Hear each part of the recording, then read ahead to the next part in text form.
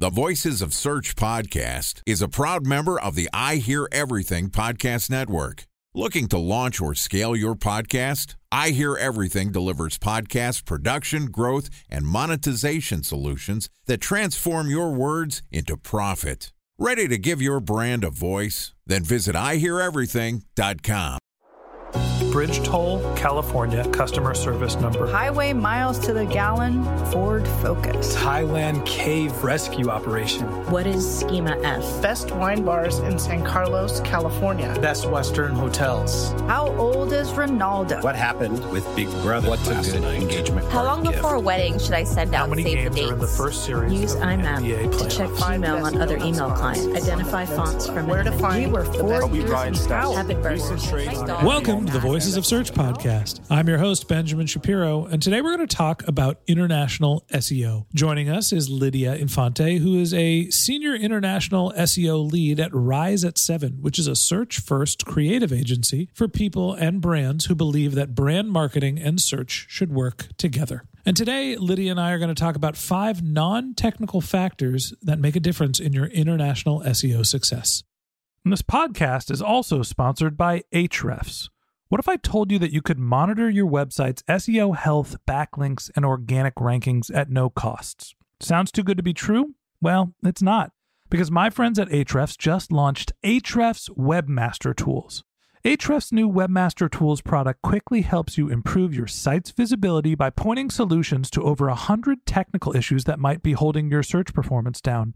Plus, AWT monitors for backlinks so you'll know the most linked to pages and how those links are affecting your rankings. And AWT shares what keywords your website ranks for and compares how you stack up against competitors for key metrics like search volume, keyword difficulty, and traffic value.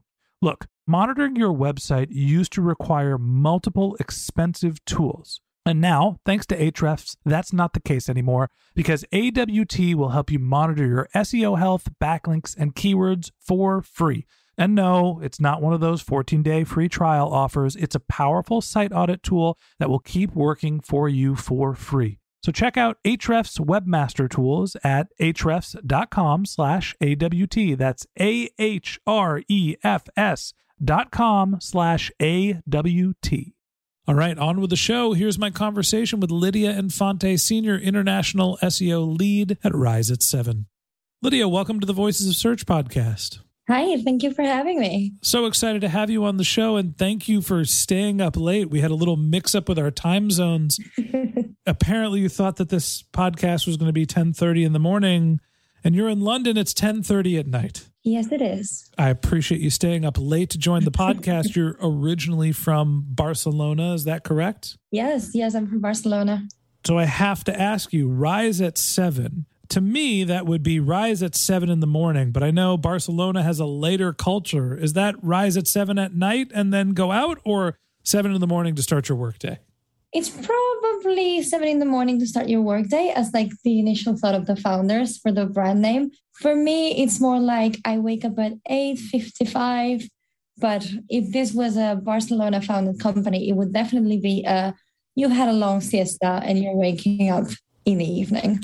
You know, cultures are different everywhere around the globe. We've talked a little bit about SEO in internationalization over the last couple of weeks. And I wanted to ask you, as a non-US based SEO, a little bit about some of the differences of SEO in different countries. I think that SEO is sort of centered, the world of SEO is centered here in the United States. Typical American perspective, you're obviously across the border. Where is the heartbeat and where is the world centered when it comes to SEO from your perspective? Oh, if I have to give you my perspective, I think it's in the UK. I think the UK and the US have the advantage of technology being built English first, so we get to test all of the new features. We get to have the most advanced version of Google's natural language understanding. But I think the US has so much budget that you don't need to exercise your creativity as much as we do in the UK. So I think that's what makes the UK the center of the world when it comes to SEO. You know, I would agree on some level, the natural language processing and English obviously being an important factor. Hey, we have Google here in the United States, at least the headquarters. Google's an international company. But I would say that London and Europe in general is the heart of international SEO, simply because the languages are different, but the countries aren't that far apart. In the United States, we have to travel long distances to even get somebody with an accent that's different than ours. But most of the time we're traveling domestically. It's a large country. Not the case in Europe. Lots of markets to consider with lots of different languages, lots of nuance. So this is kind of where your expertise lies in helping companies expand internationally. Talk to me about some of the factors that are driving successful companies to internationalize their business. So I would say, and this is something that basically every business leadership book will tell you, that it's culture, the thing that is unreplicable and that's going to make your company unique. I would say here is the understanding of culture and also creating a culture that includes the possibility of not knowing, being very accepting of everything that you don't know and being very aware that what you are 100% sure it's true within your data team, within your design team, within your UX team, is not necessarily going to be true outside of your country. Across the world, users have different levels of trust when online shopping. For me, that's one of the most clear signals of how you need to work things a little bit different when you're expanding internationally. For example, for a while, I don't know the right word to say this in English, but when you get something, you order for something and then you pay when it arrives. Payment on delivery. Yeah, so payment on delivery, the popularity of payment on delivery is a really good indicator of how much a country is mature and developed in the e-commerce world, how much the users are trusting the sellers. So that's one of the first things that I look at when I try to start, like when I am helping a company expand into a different territory, because it tells me if I need to focus on different pain points, trust pain points, do I have to offer different and alternative methods of payment and e-commerce? I'm just deviating now to user experience and CRO, but it does matter in SEO as well. We've got the thing that we mentioned earlier, Google's natural understanding of languages is one of the main differences in across markets, because I feel like when I'm doing SEO in Spain, Italy, or Germany, I'm doing SEO in English, but like 4 years ago. I understand what you're talking about. It seems like there's a couple different factors here, which is one, there is what is the language in the country. So you have to either do some sort of translation if you're moving your site, if you already have content. There's also the nuance of the language, right? Across countries, one thing means something different in another country. I always use the example of the terms pants and knickers. They mean two different things in the United States that they would in the United Kingdom. One is something that you wear under your overgarments, and the other one is the opposite, something you wear over your undergarment. Anyway, the two terms mean something drastically different. Or maybe they're the same and I just don't speak fluent UK.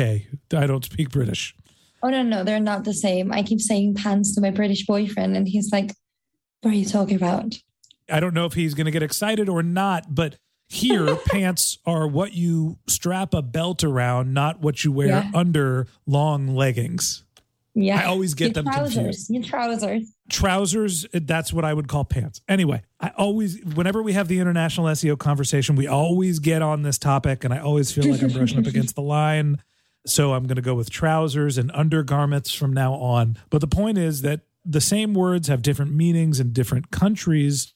And then there is actually dealing with how the customer behaviors are different. And that's what you were talking about with, payments on installments or upon delivery. How do you tackle all of this and figure out if you're not a native to a country that you're internationalizing? And what's the process for making sure you get all that stuff right? God, there's so much in there. Like, you don't realize the box that you've just opened.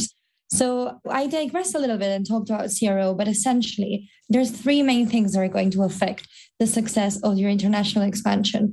One is, again, Google's natural understanding that varies across languages. The other thing is ranking, right? You've got 100 slots, and if you're better than 100 or you're better than 99, you get number one. But that depends on what you do and what others do. So what your competitors are doing and the way that the SEO market is shaped in your target markets, it's absolutely so important. And the third one would be the user, which is what we've touched upon, right? How do they search? in my experience, I found that less mature markets have more short tail, high volume queries that accumulate all of the volume in there. And then some users move on to longer tail. Others just like browse the results until they find what they're looking for. So the user journey is really different. Let me ask you a question. You mentioned an interesting point here, which is that the competition is different in countries as well. Time for a 1-minute break to hear from our sponsor, Previsible.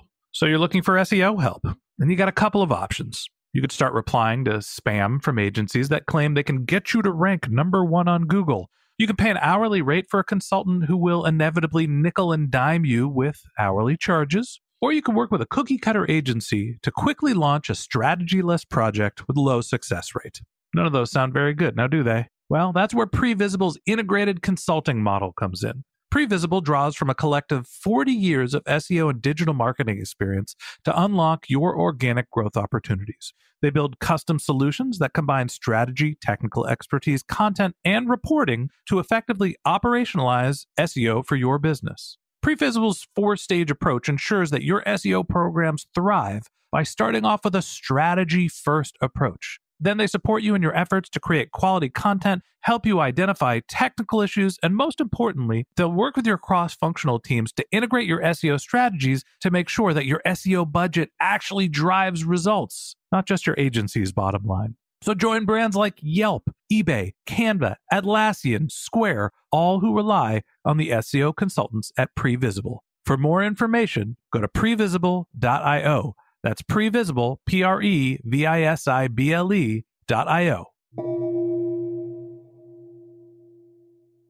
Help me understand where countries are more competitive or less. I'm assuming that companies that have larger economies, which have more digital properties, end up being more competitive for SEO. So I'm assuming that the United States, the United Kingdom, Germany have incredibly robust economies, and therefore the SEO landscape is more competitive. And then when you go to what might be considered a third world country, less content, internationalized for that language, it's a little easier to rank. Am I thinking about it the right way? Is that true?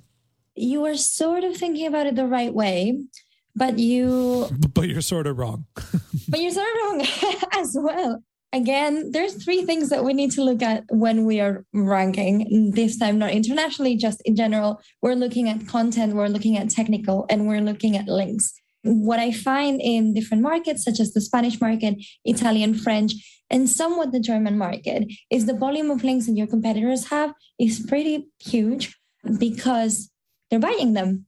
They're buying them in bulk. The culture of buying is there. And once you go and dive into why buying and selling links is so common in these countries that at the same time have really solid technical SEO professionals working on these sites, the fact that the buying and selling of links is so common is because paid readership of digital media is really, really low. If you know where to search, you can find this in different sources. You can try and figure out how likely it is that a country is buying links in bulk by the percentage of people who are paying for their online media. The moment that the online media has resources of their own coming from their readers and not just their advertisers, they're not going to be selling as many links. So if the country is likely to be paying for media, it's more likely that the SEOs are going to need to buy links as well.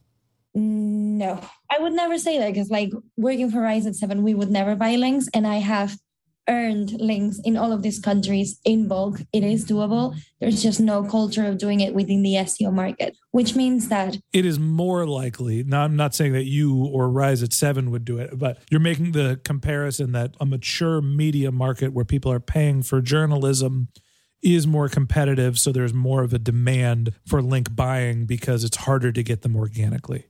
I meant absolutely the opposite. I'm really sorry. Did I say it wrong? Okay, then I misunderstood. Then the less mature the media market is, the more likely it is that journalists are selling those links because they need to pay for their salaries. Okay, so when people are not paying for media, then there's link exchanges that are paid for. I understand now. Yeah. So a mature market, let's say the United States is a mature market, and we're thinking ESPN, the sports channel, Wall Street Journal, people are paying for those subscriptions. Therefore, you can't buy links to them. Exactly. Yes. There are always exceptions because of like some journalists and some media offer more freedom to their writers and do a less thorough check of the links. Like you could get writers selling links via third party, and it's not really the media that's making that money. It does happen, but it is less likely. And it means that the links that you're going to be fighting your competitors for are going to be acquired through value and data-led and brand campaigns that are really, really adding something to the narrative, not just sponsored article. Okay, so we got a couple different factors here that are non-technical factors that are influencing your SEO, who the customers are, how mature the media market is. What are some of the other factors that impact your international SEO success? So something that irks me a lot is that technology is built English first, right? So one of the main implications that this has, English is one of the languages with the highest information density in writing. So with very few characters, you can say a lot. And you can be very clever with it. And you've got brilliant copywriters in the English-speaking market. But other languages have much longer words. So if you're trying to fit in the same things that you would say in a search snippet in English, in German, you're going to struggle. I've had the longest words. I think the longest word that I worked with in German for a title was 30 characters long. How do you deal with that? That's not a word, that's a paragraph. I agree. That's what I tell my German team. How is that a word? But yeah, that's something that really changes the game. I think the longest word in the English dictionary is anti-disestablishmentarianism. I'm not sure how many characters is. It's probably close to 30, but I feel like the point being, when you're writing in English, you can be more concise just in terms of character count, which impacts your design. And in German and some other languages, similarly, it's more challenging. The words are longer, so your pages end up being longer. That obviously is going to impact SEO as well. Yeah, exactly. And it also brings in the issue of special characters. So you've got special characters in Spanish, for example. We've got the ñ, which is an N with a squiggly thing on top that makes a weird sound. My last name has an ñ in it. And it means that in the eyes of the British government, I am Lidia Infante Munoz instead of Muñoz, which is my actual last name, because I can't put an ñ in any form, anywhere. So that's a really interesting thing. I used to have a website that had an ñ in the URL. It was an absolute pain because every platform would decode it differently. So we would have, for example, Facebook would show a bunch of X's instead of the ñ. On WordPress, sometimes depending on the plugin that we were using for redirections, it would not recognize special characters. It was a bit of a pain. So there's a bunch of things that you need to sort out when you are expanding internationally, minding that technology is built English first. And that is recognizing that the markets that you're going to go to probably have special characters in them. So what you want to do is you absolutely need to allow those special characters in your forms for UX and respect for the territory in which you're entering, but also educate your entire team that URLs and file names need to have an Anglification of those special characters, removing accent marks and using the English alternative that you've got handy, right? Google has given some information to the SEO community about how they treat special characters, and basically the Anglified version and the special character are treated more or less the same. So yeah, in URLs and file names, make sure that your entire team, even the team that's local to the target market, that's not the English market, know to remove those special characters from file names and URLs. So when you're making your checklist and you're thinking about international SEO, you're getting your team prepared, give me the high-level buckets. What are the things that you need to check off, or at least the categories you need to consider to make sure that you're successful with your SEO internationalization? Yeah, so you need to educate your team into how Google's natural understanding of languages varies in different languages. They need to know that different things are going to be ranking in different markets. And it does feel like doing SEO a few years back in some markets.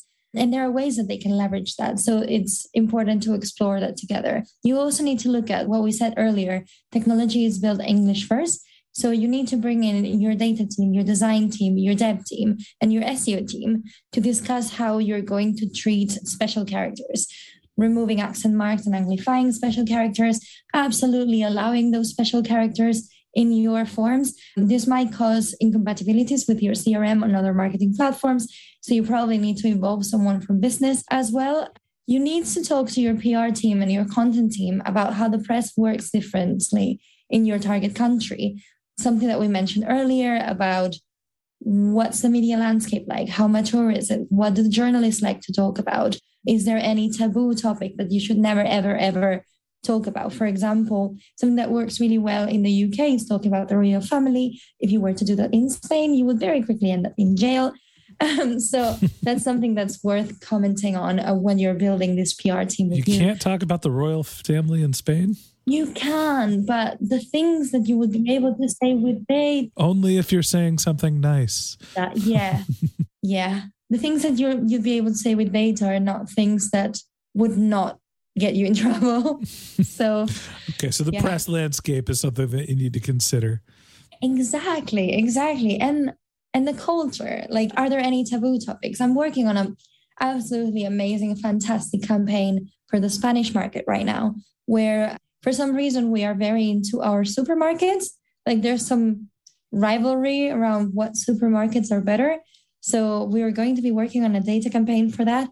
And that's something that only someone who's local to the market can know. Only someone who's experienced drunken conversations about whether they shop here or there is going to be able to take that in, right? And then you need to really create a process that you can trust, especially with the data team. The first few times that you work on a campaign with them, it's going to be, or reporting with them, it's going to be lots of hand-holding. But if you document your process step by step and you train your data team to work with actual data, being able to abstract themselves from the context, so the content that they understand in English, you're going to be building a killer data team that's going to be able to work across markets. You are not going to have to hire a data person for each market, which is going to improve the ROI of your entire international efforts.